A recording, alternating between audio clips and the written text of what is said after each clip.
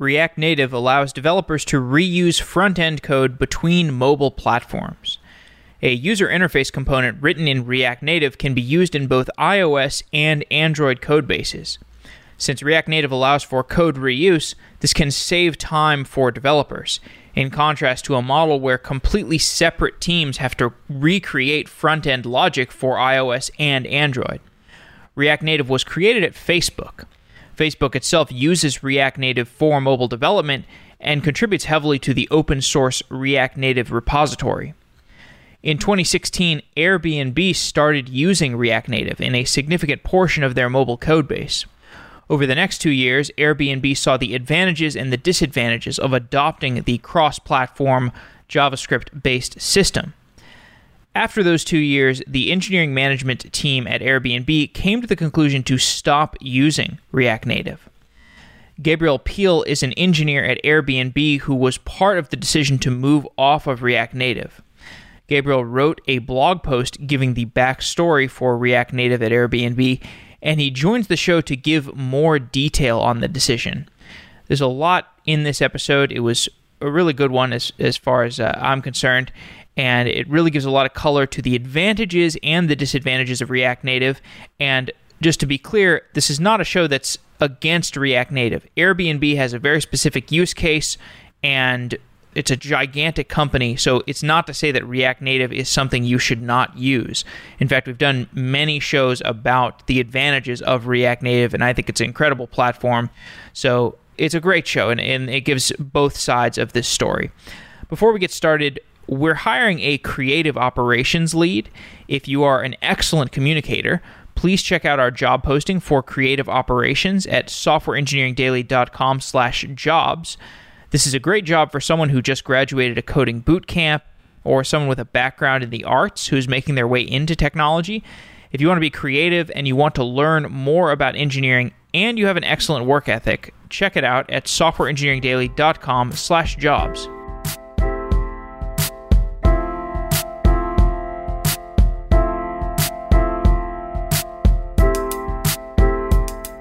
Gabriel Peel is a software engineer at Airbnb, and he is a writer of a blog post about React Native at Airbnb. Gabriel, welcome back to Software Engineering Daily. Thank you so much for having me. So Airbnb has been using React Native for developing mobile apps for the past 2 years, and I want to start from the beginning and get through some of the story of React Native at Airbnb. How were mobile apps developed before React Native was at Airbnb? Yeah, so this is an interesting one. So when we go back to the earliest days of mobile at Airbnb, they really started in around the 2012 timeframe. And at that point, mobile was pretty young. We were just a website.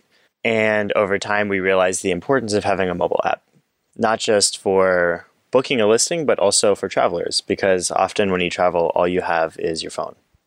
And so it was really important for us to have a really good mobile experience. So 2012, 2013 is when we started to build the early stages of our mobile apps, which then grew into about a 15-person team on each platform, Android and iOS, in the middle of 2016. Now, at that point, we were starting to see a huge influx of mobile traffic. Our mobile usage was going through the roof, and it went from this tiny, tiny fraction of the business to something that was extremely important. And then teams were encouraged to make sure that their features worked on mobile, on Android and iOS.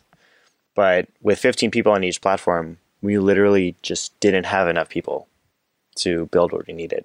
And well, that team structure issue, that was the whole idea behind React Native, is that React Native would give you reusable components that would allow for some communication centralization within different teams. So if you can sort of design a component and make it portable between Android and iOS and web. That was sort of the goal of React Native, if I understand it correctly. So I'm sure when React Native came out, it was like, oh, that's our problem. Yes. So I guess that there are two similar but different mantras that people take when they think about React. There's a learn once, write everywhere mantra, where you learn the React paradigm, you learn JavaScript, JSX, and the ecosystem, and then you can write on any platform. And then there's write once, run anywhere, where you literally write the code once and it runs on multiple platforms. And so in this particular scope of React Native, it's actually a little bit of both.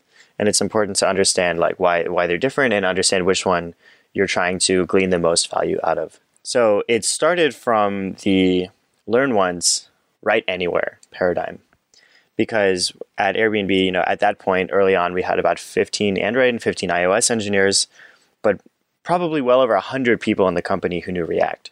Our entire website is React. It is very successful for us, rewriting our website in React. And we've also built a lot of infrastructure and libraries and are highly leveraging the ecosystem around React.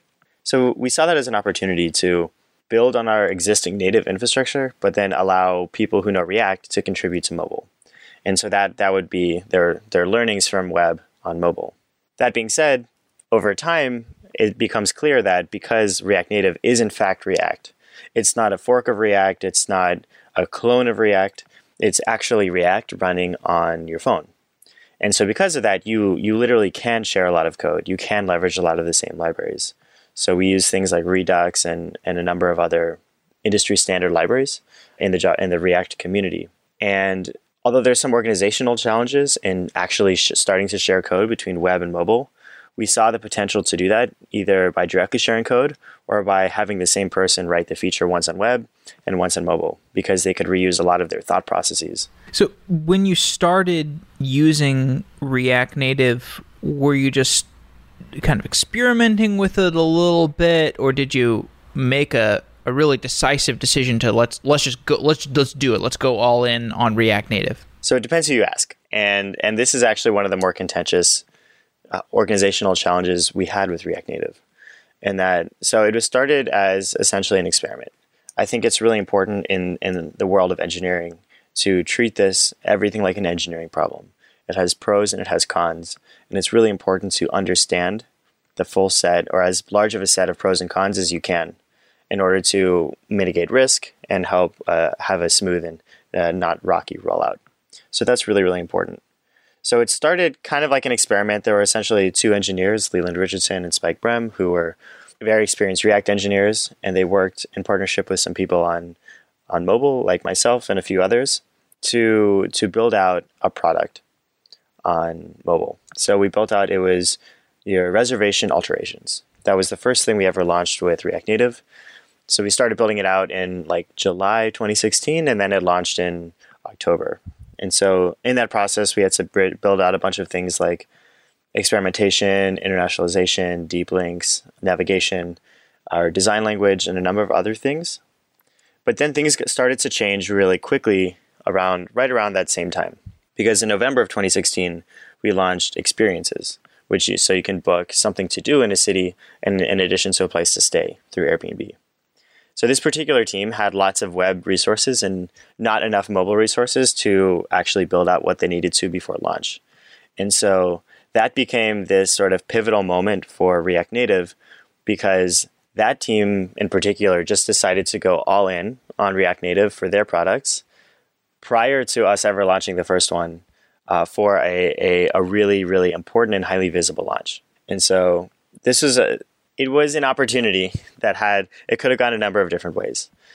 It certainly wasn't painless. I think it was kind of hectic getting that out the door. There was a lot of work to be done, a lot of long hours. But at the end of the day, it did launch. It launched on time. Did not launch bug-free, but it did launch on time, and they would not have been able to finish building out their feature set without pulling engineers off of other teams in order to launch on time. So it became this interesting case where one team kind of just their hand got forced into this direction, and it ended up really dramatically accelerating the React Native adoption very early. Okay, so let me see if I understand it correctly. So React Native comes out, different teams on Airbnb mobile development said, yeah, let's tinker around with this. Let's experiment with it. Let's do a few things, internationalization, etc. And then Experiences gets announced as a feature that we're going to build, and the Experiences team makes a very rational decision. We've got a lot of web resources. We've got fewer mobile resources. Well, let's see if we can go all in with React Native. Let's see what happens. They went all in with React Native, and they did ship on time. They had to pull people off of other teams, but it sounds like it did get shipped okay. Do I understand things correctly so far?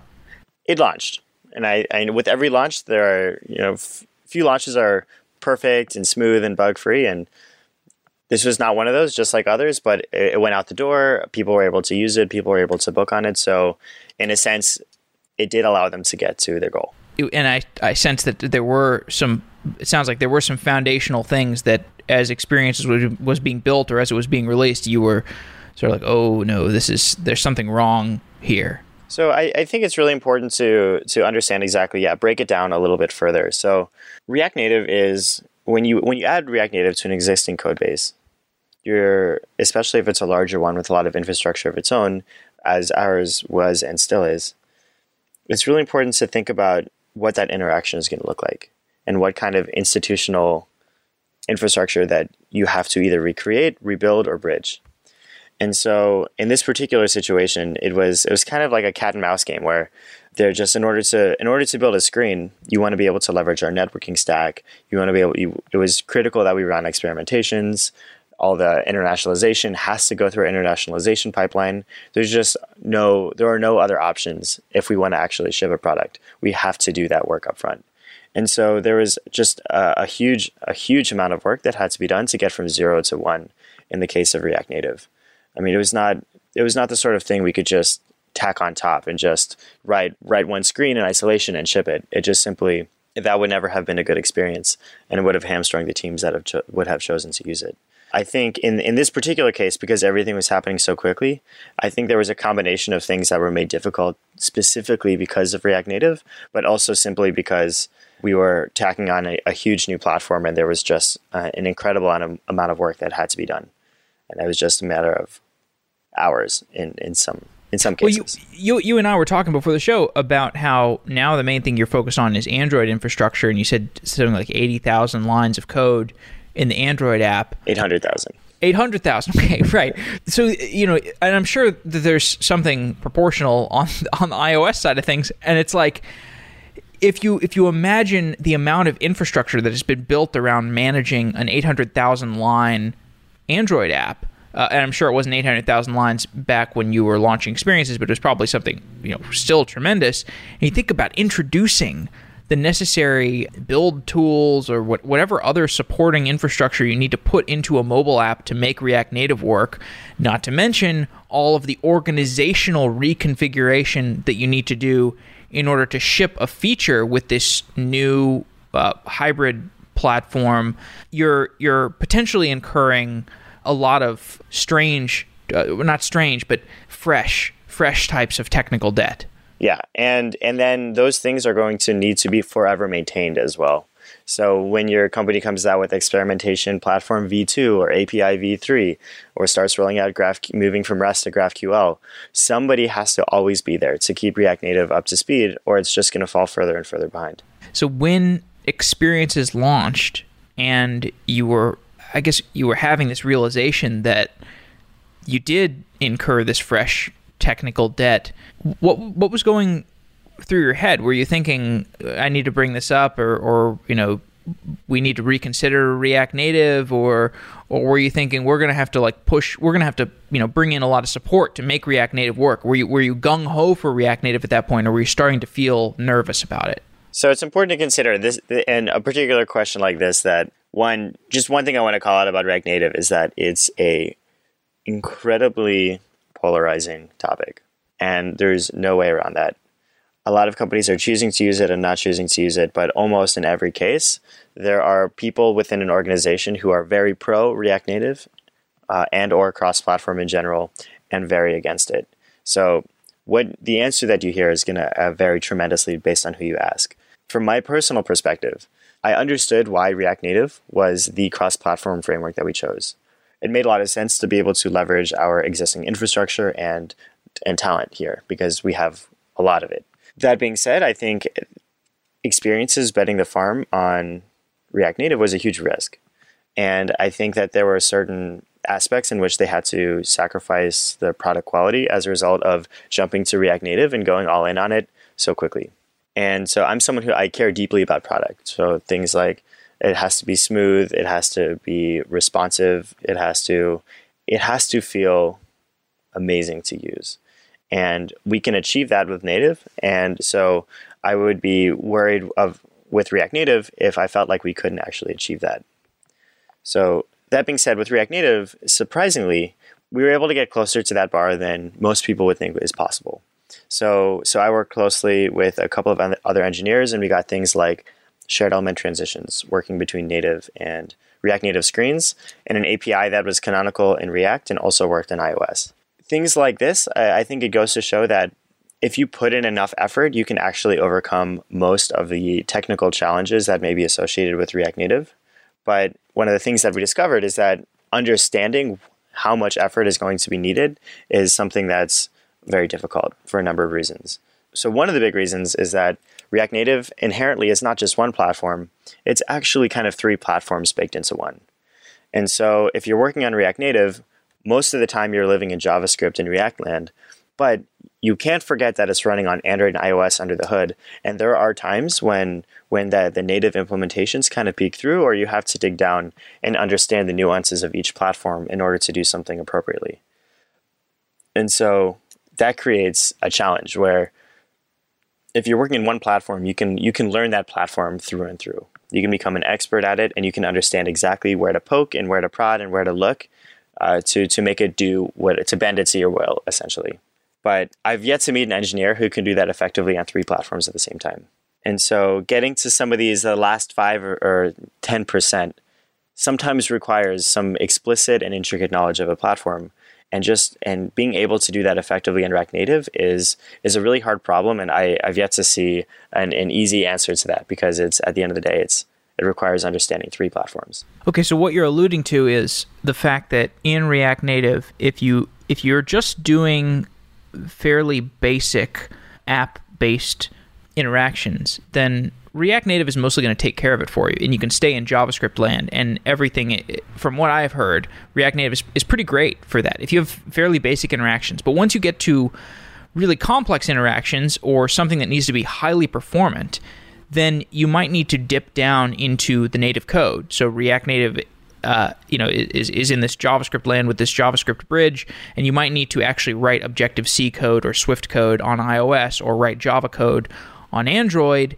And therefore, if you need to duck down on a regular basis, I can see it being quite troublesome, because so help me understand why wouldn't it work just to have, you've got a bunch of React Native engineers, and maybe they do most of their development in JavaScript, and then occasionally they have to, flag over the iOS expert to come over and help them with their low-level feature.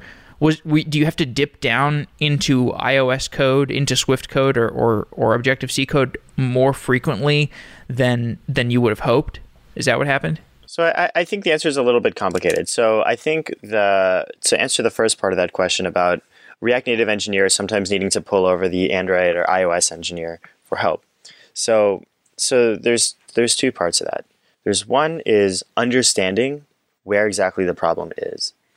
And so in React Native, there's a lot of moving pieces. There's the React platform, there's the React Native stuff in JavaScript, there's the bridges to native, there's the native implementation in Java and Objective-C, and then there are native libraries such as Yoga that handles the layout, and a few other things as well as the JavaScript runtime itself. And so there's a lot more black boxes in the React Native world. And so if it were simple to always pinpoint exactly why something is behaving the way that it is, I think you could make the case that you could do that. But we encountered so many situations where something would happen, and it's just almost unfathomable how you would even go about debugging it, because it could be coming from so many different places. And you have one debugging environment on the JavaScript side, and you have another debugging environment on the Android and iOS side. And then, God forbid, if your issue is somehow layout related, or you're having layout performance issues in Yoga, figuring out how to debug that can be a nightmare. And these are situations that you don't really encounter on native very frequently. Okay, so let's talk a little bit about that tooling that you developed. So as React Native became something that was a central part of both the Android and the iOS apps, what tooling did you have to include to help with things like debugging, to help with things like build time? I don't know what other issues you have to solve at the library or tooling level, what kinds of standardization did you have to put in place? Yeah, so we had a fairly complex a Gradle file and iOS build file on each platform that sort of knew how to use Watchman to watch for changes in JavaScript and build the bundle locally. So we don't check in the JavaScript bundle for React Native into our repo because it's fairly large. It's split up into split bundles and it changes frequently. So it would just be a lot of stuff to commit to the repo. So it gets generated on the fly on each person's computer whenever it changes. And so we had to build an infrastructure on that and make sure that the caching works for that. We also, there are some complications on how to handle React Native libraries that have native components. So on Android, on iOS, it's a little bit complicated because we use CocoaPods on iOS, and then you have to do some weird symlinking where you symlink some CocoaPod sources into Node modules or vice versa. And then on the Android side, it's a little bit more frustrating for us, at least, because, or at least a lot of the Android community is used to using Gradle. Or they use Gradle and they publish most libraries to Maven. So you can simply add one line of code in your Gradle file and it generally works quite well. But a lot of React Native libraries require you to link the source from Node modules. So you install their Node module, npm install whatever, and then you have to, in your Gradle file, link to that source there, which is fairly atypical and non-standard if it goes against everything else that you do. So we actually wound up having an internal Maven repo where we had to get libraries and then republish them internally. And it caused little things like that, caused all kinds of pain and overhead in random places that you wouldn't really expect. What were the organizational consequences of these changes to build time and debugging? How did it affect the overall product development? And maybe you could give us a point in time here. Where are we in time right now? After Experience is launched, was React Native continuing to be first-class citizen, or was this when you were starting to have doubts? Give me a little more context. So, yeah, I think it's important to just call out how big of a role React Native played in our mobile development. This is something that I think there was a big misunderstanding of among the community. So at the point where we launched Experiences, because it was a big important launch for us. Most of Experiences was React Native, and there wasn't much else in React Native at that time. And so, but that amounted to roughly 20% of our engineering work at that point in time. And then after that, some of the experiences were kind of stabilized. It wasn't quite as intense there, but then some other teams ramped up on it. And over time, we saw a fairly stable cohort of people that amounted to roughly 15% of mobile engineers that were working on React Native at any given time. And it never really grew to much more than that. And so somehow, whether it be us talking about React Native externally, I think the misinterpretation of us being 100% React Native or moving from native to React Native somehow became the thought in the industry. But in fact, it's something we continued in parallel. It accounted for about 15%. On the infrastructure side, it was myself and Leland Richardson working full-time on the React Native infrastructure for 2017. And that's about the same number of engineers we had each on Android and iOS that were purely focused on infrastructure. So about 6 total, plus about 2 or 3 more who work on native builds and CI. But it was never much more than that. So medium-sized effort overall, but certainly not 100% of our app. And so how did that affect the organization? How were you feeling organizationally about the impacts of React Native? I think it depends who you ask. So for teams that decided to not use React Native, I think there was actually very little impact. So it was things like I mentioned, like building that JavaScript asset locally. So that added sometimes a minute or maybe 2 or 3 minutes, just a clean build every once in a while. When necessary, I think there are things we could have done to make that a little bit faster. But that was probably that was the majority of the extent to which they had to deal with React Native. Then again, there were other teams who basically invested 100% in React Native. And from when they started working on it until when we worked with them to work on moving away from it, they didn't have to hire a single Android or iOS engineer. That being said, that was not to say they never had any work in native, Android or iOS.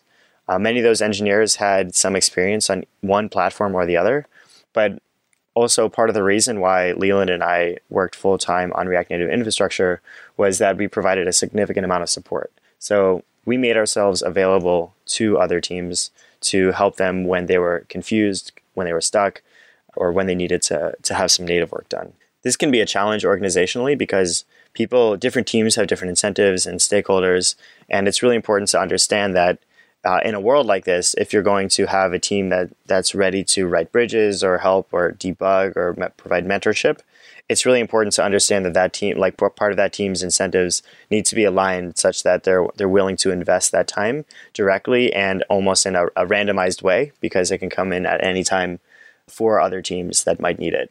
So that understanding between the teams of help is something that needs to be understood by the organization, or otherwise one team is essentially doing charity work for another team, and they'll wind up frustrated or wind up, in worst case, resentful, having to do free work essentially for another team. Okay, so before we talk about migrating away from React Native, I want to give my caveat as well that I think React Native is an amazing project. I've done, I think 20 or 50 or something shows on React, definitely not 50, but I've done a lot of shows on React Native, and I think it's a great project. It's really exciting, and every company is not Airbnb. So like you published this blog post about moving off of React Native at Airbnb. That doesn't mean everybody should be off of React Native. Airbnb is a really big company. You've got 800,000 lines of code. And also, by the way, you're in a very unique business situation where Airbnb has one of the biggest moats in technology. Like, you've got a huge moat, and you kind of, from a business perspective, or from a technology perspective, like, I think right now Airbnb is really in the phase of like, let's like get our house in order and let's do very straightforward. I mean, the business model is so good that it's like we can just do kind of the boring things on the engineering side, and the business will work really well. I'm not saying that's what you were doing here or what you had to do. I think I don't know. You could certainly go that way and make a good business. You don't really have to do anything super fancy on the engineering level other than scale, which is fancy in and of itself. I'm not sure I agree with that. Really? Okay. Yeah. I mean, the business is doing well, and that's always great. But I think for us, like we are, more so than a lot of companies, we're very design first. The co-founders of this company are designers. The ability to create really incredible experiences has been really core to the DNA of Airbnb since the beginning.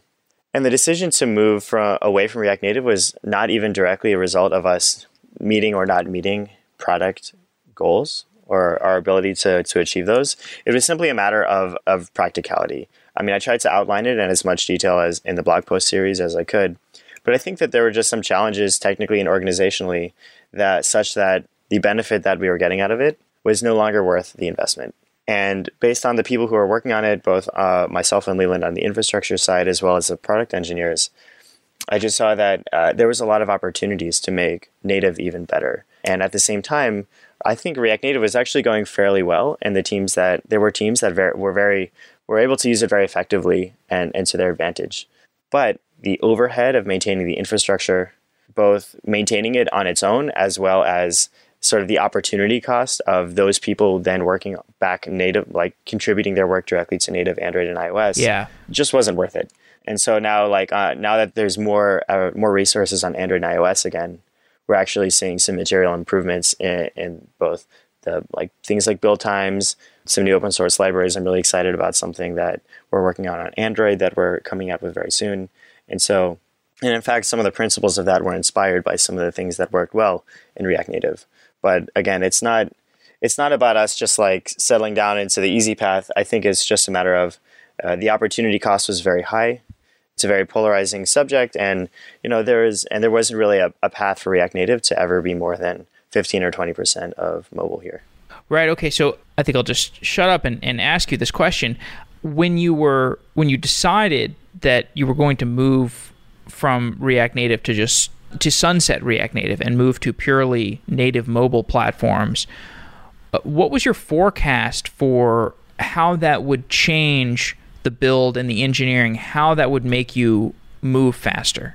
Yeah. So, at the time when we decided to sunset it, we had about two engineers working in infrastructure and, again, about 15% of mobile engineers. And we looked, Leland and I, we sat down and we kind of looked at all the teams that were using it. And then we did some like forward road mapping to figure out like what teams may start using it in the future, what new opportunities are opening up that it may be a good fit for. And we didn't see that growth potential. And the thing about cross-platform and both Android and iOS, but also building like robust infrastructure to do things like code sharing between web and mobile, and then also building infrastructure around code push, which we haven't talked about yet, but would enable over-the-air updating. All of those things are highly leveraged based on its usage. And without significant usage across our mobile products, it no longer justified the investment. So it really just came down to the fact that there wasn't a real opportunity for it to become much more than 15 or 20% of mobile. 15 to 20% of the mobile code base? Mobile code base, the number of engineers contributing to React Native versus Android or iOS. Okay. When you decided to do this, or when you proposed it, was that divisive as well? Or at that point, were people organizationally realizing the costs that were being incurred? So I would say it's gone about as smoothly as you could have hoped it would.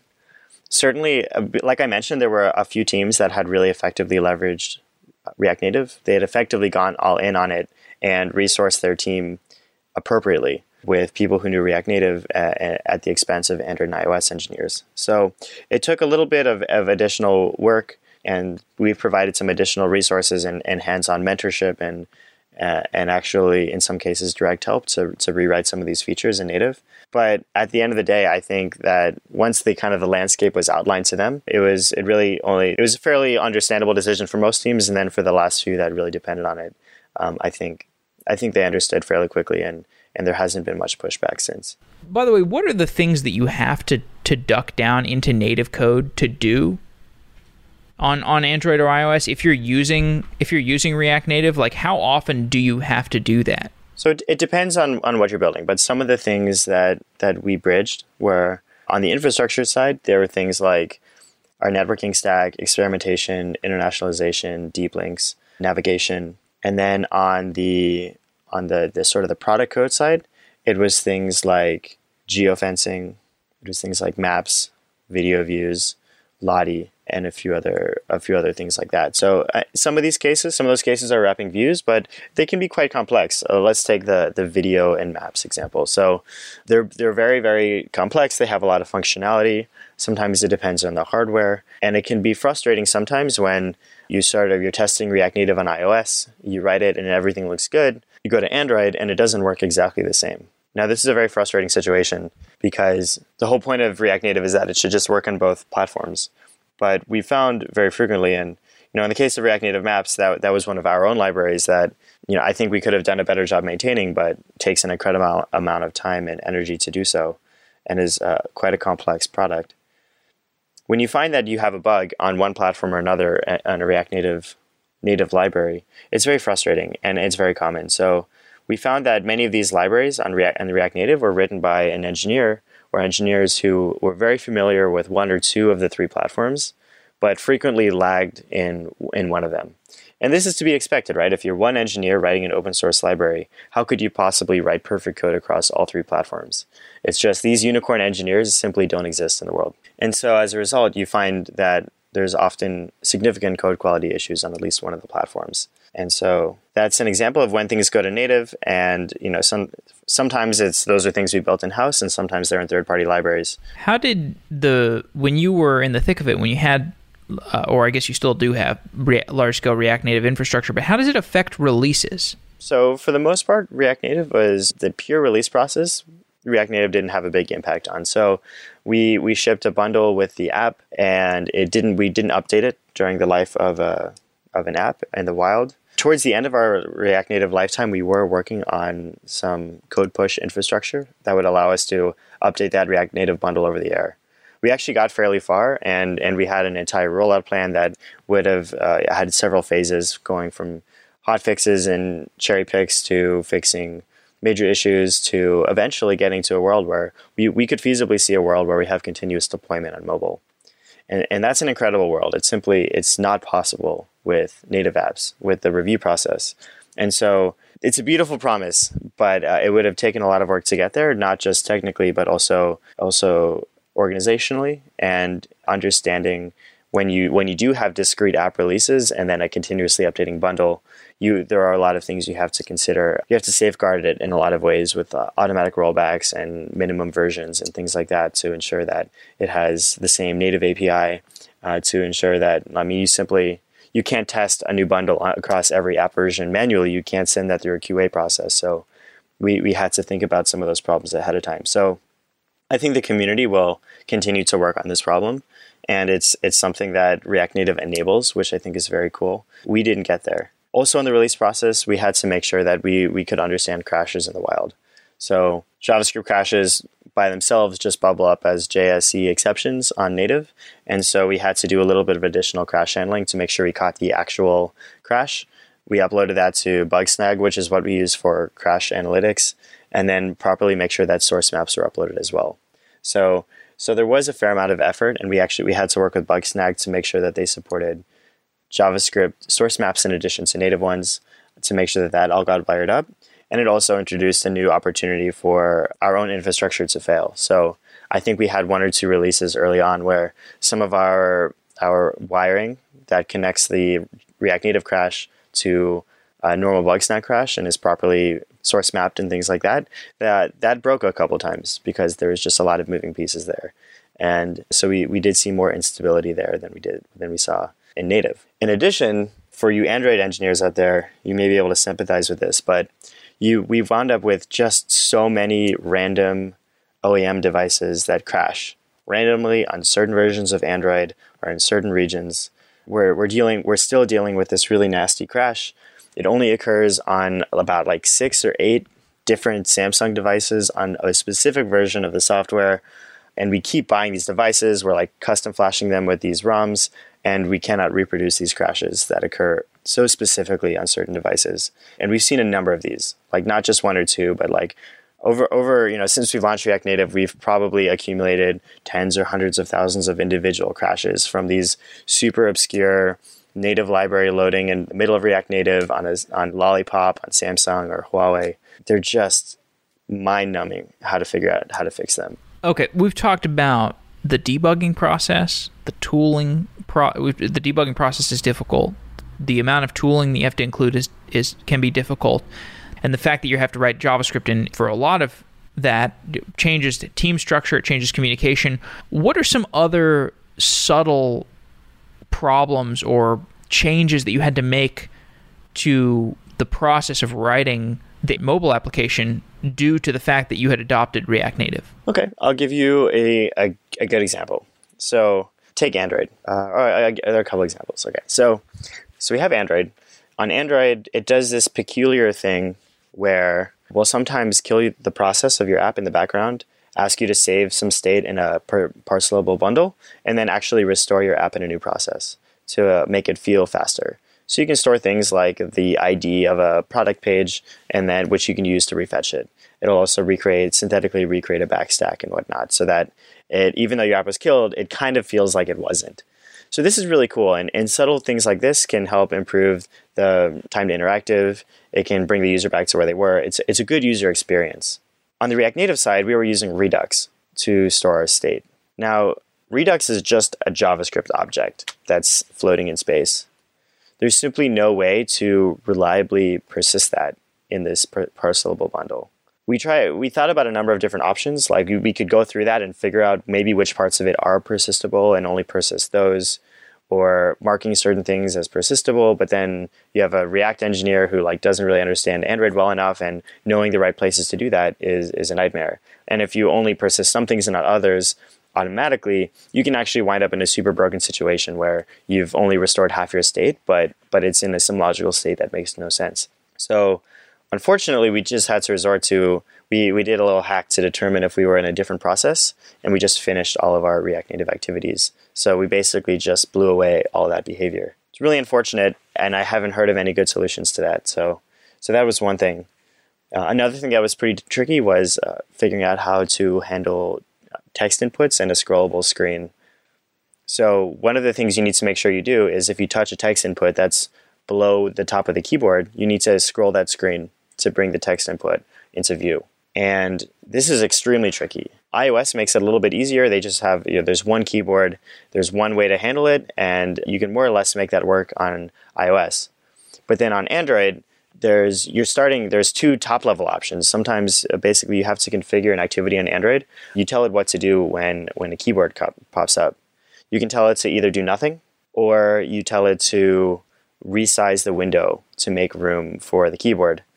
And so I did this over a year ago now, so I'm trying to remember the specifics, but I had probably spent 2 straight weeks kind of dealing with understanding the window on Android versus iOS and understanding when the keyboard was up, and taking into account that on Android, you can kind of have any number of different keyboards. You can have one that's like split on the left and right side of the screen. You can have one that's floating. And there's so many different configurations for the way keyboards can work on Android, plus different heights of autocorrection rows and additional padding and things like that. So something simple like a screen with a form like a login and a password, or maybe some other form, and having a text input field and making sure that it does the right thing with the keyboard, all of a sudden takes 2 weeks when you didn't expect that to happen. What's the roadmap for sunsetting React Native? What's your plan for transitioning teams off of this technology? So prior to announcing it to the rest of the company, we sat down with the engineering manager of every single team that's working on React Native to understand what the impact of it was. And then we have a spreadsheet now internally where we have all the React Native projects and their owners and their process of moving away from it. I can speak more on the Android side because that's what I'm more familiar with. But I think the teams have been very, very, very cooperative, and I'm very thankful for that, such that they all are making sure that they have resources on Android and iOS to move away from it. So at a high level, we agreed to essentially maintain support for React Native through 2018 and maybe a little bit into 2019. Basically, we're saying, hey, we threw this at you really quickly. We don't want to randomize your current roadmap, and so we're going to make sure it doesn't break for at least a year and a half. But after that, you should really start to move away from it because we're not going to be putting as much effort into maintaining the infrastructure. So that was one side of things. On the other side, on the Android side, we've used this opportunity of moving away from React Native, but also doing things like adopting Kotlin, which we've done very well this year. We've gone from about 0 to 80% of new code in Kotlin in 2018 alone. But we've used this opportunity to kind of take some of the best aspects of the functional reactive nature of React, and we've built this really nice Android Kotlin library or framework that leverages some of basically a lot of the common things you already do in screens, and it wraps up some of these patterns into a really nice framework that's both fast to develop in, but also it'll feel familiar for people who are used to React Native because it has some similar concepts. So do you have any advice for people regarding React Native? So who should use React Native? Who should not use React Native? Or I don't mean to make you prescriptive. Maybe you just want to talk about specific strategic decisions, but can you help people vet this technology? Yeah, so this is the golden question. Should I use React Native or not? And I refuse to give a specific, you should use React Native or you shouldn't, but this is what I would say. First of all, doing React Native does not preclude you from ever having to do native Android or iOS. So there will, unless you hire people who explicitly have to do that, just be aware that if you do React Native, you will need to jump into Android or iOS fairly frequently, depending on what you're doing. And the second one is that when React Native works, it is amazing. Like I saw, we had a couple teams that had really good experiences with React Native, and the productivity and the speed with which they were able to move was like simply off the charts. Like between hot module reloading, which actually works reliably, you write a line of code and it shows up on Android and iOS in like 1 or 2 seconds. I think that's really incredible. But what you wind up with is these, what I call landmines. So everything is going swimmingly well, and then you hit a little landmine. So I'll give you an example of one. We had one instance where sometimes on certain phones, even in particular the Pixel was particularly notable for this, randomly, we didn't feel like we had made any significant changes. 1 out of 10 times or so, all React Native screens would render white. They would never render. And we didn't know why. Everything seemed fine. It was initializing. It was hitting the JavaScript, but it just simply wouldn't show up on the screen. And we were pulling our hair out trying to reproduce it reliably, figure out what is going on.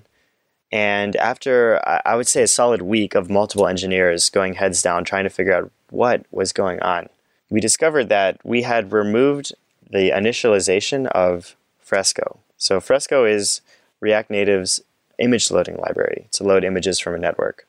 At Airbnb, we use Glide, which is basically, it's a similar library, but instead of using theirs, we've always used Glide, and so we just wrapped the image tag in React Native with our own image view. But the React Native library has Fresco out of the box, and so we had that included.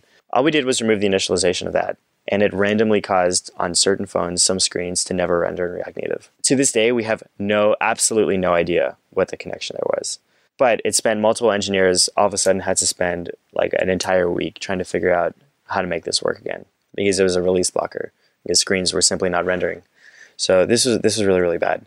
Other issues like the keyboard thing that I mentioned, I think you're like, oh, it's just a simple form, and you write the components for the form in like an hour, and then you spend 2 weeks trying to make it scroll above the keyboard. So things like that were really, really difficult for us because it makes it really hard to forecast how long things take, or you end up giving up and you, even though it's technically possible to make it do what you want, the amount of effort it is to figure out how to solve that landmine is not worth the investment. So I don't have an answer for this. And I think teams just need to be aware that this is the case. Teams often will do like a prototype, and their prototype will go really well, and they'll be like, great, React Native is the best thing ever. And then as soon as they try to take it that last 10 or 15% to production ready is when they encounter all these problems. The other thing that I'd say is extremely, extremely important is that React Native requires significant and continuous investment in infrastructure. So I'll give you an example. So we maintain a fork of React Native at Airbnb.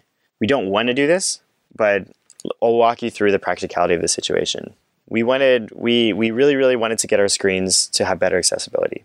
This is just one of many examples. But React Native accessibility support is lacking. This is another case where you think everything is great. You're like, oh, I'll just make it accessible. All the APIs exist on Android and iOS, but they're not plumbed all the way through the React Native lead yoga and view system. And so you have to end up building it yourself. So we went ahead, we built it ourselves, but that change had to go into React Native Core. We could, of course, React Native being an open source platform, we could have gone to the Facebook repo, we could have put up a pull request, got it approved, merged it, but then we would have to wait 4 weeks for it to go into the next release and then run that update locally. So the turnaround time for that would probably be 6+ weeks plus many, many additional hours. So sometimes we do that in parallel to also cherry picking that onto our own fork. So now what happens? We have some commits on our fork. In fact, over the 2 years, that number grew to about 50 individual commits. And again, like, we don't love this situation. We would love to just get it back into React Native, but sometimes when you just need to get your work done, you have to do things a certain way. And so now every time there's a new React Native upgrade, which is once a month, we have to manually cherry pick 50 commits back on top of the tree. And of course, React Native is moving very quickly. It's progressing. And so very, very frequently we encounter merge conflicts, or like just sometimes they're small, but sometimes like the entire file is changed. The entire file is missing, or the entire library is, totally uprooted from underneath you. So you wind up in this situation where you basically get stuck. So we're on React Native 0.46 now, I think. And I'm fairly certain that we'll never be able to upgrade React Native ever again at Airbnb at this point. This is not a good situation, and it's something that it's very, very easy to accidentally find yourself in if you invest heavily in React Native. So sometimes I've heard of individual teams thinking that React Native is good for them, but you really need to take a holistic look at what its impact is and what its continual maintenance is going to look like, because it's way, way more than a lot of people think it is. Final question. We just did a couple shows about Flutter, and Flutter's pretty cool. I don't know if you've had a chance to look at it. What do you think about the potential of other cross-platform frameworks, either for Airbnb or otherwise? Yeah, so this is a lot of people have been asking this. Oddly enough, I feel like Flutter, with good reason, has been very popular. The Xamarin folks are so passionate about their framework, so hats off to you guys for just loving it publicly so much. But for whatever reason, that was notable for Xamarin. But no, for Flutter and other frameworks, I think it's great that the community is trying to solve this problem, right? I think there's billions of dollars annually wasted writing the same thing on Android and iOS. Completely wasted. Yeah, exactly. Literally you're trying to write the same thing. And if there are differences, trying to understand where they're subtly different. So I think that this is a real problem, and I think it's great that people are putting an effort to solve them.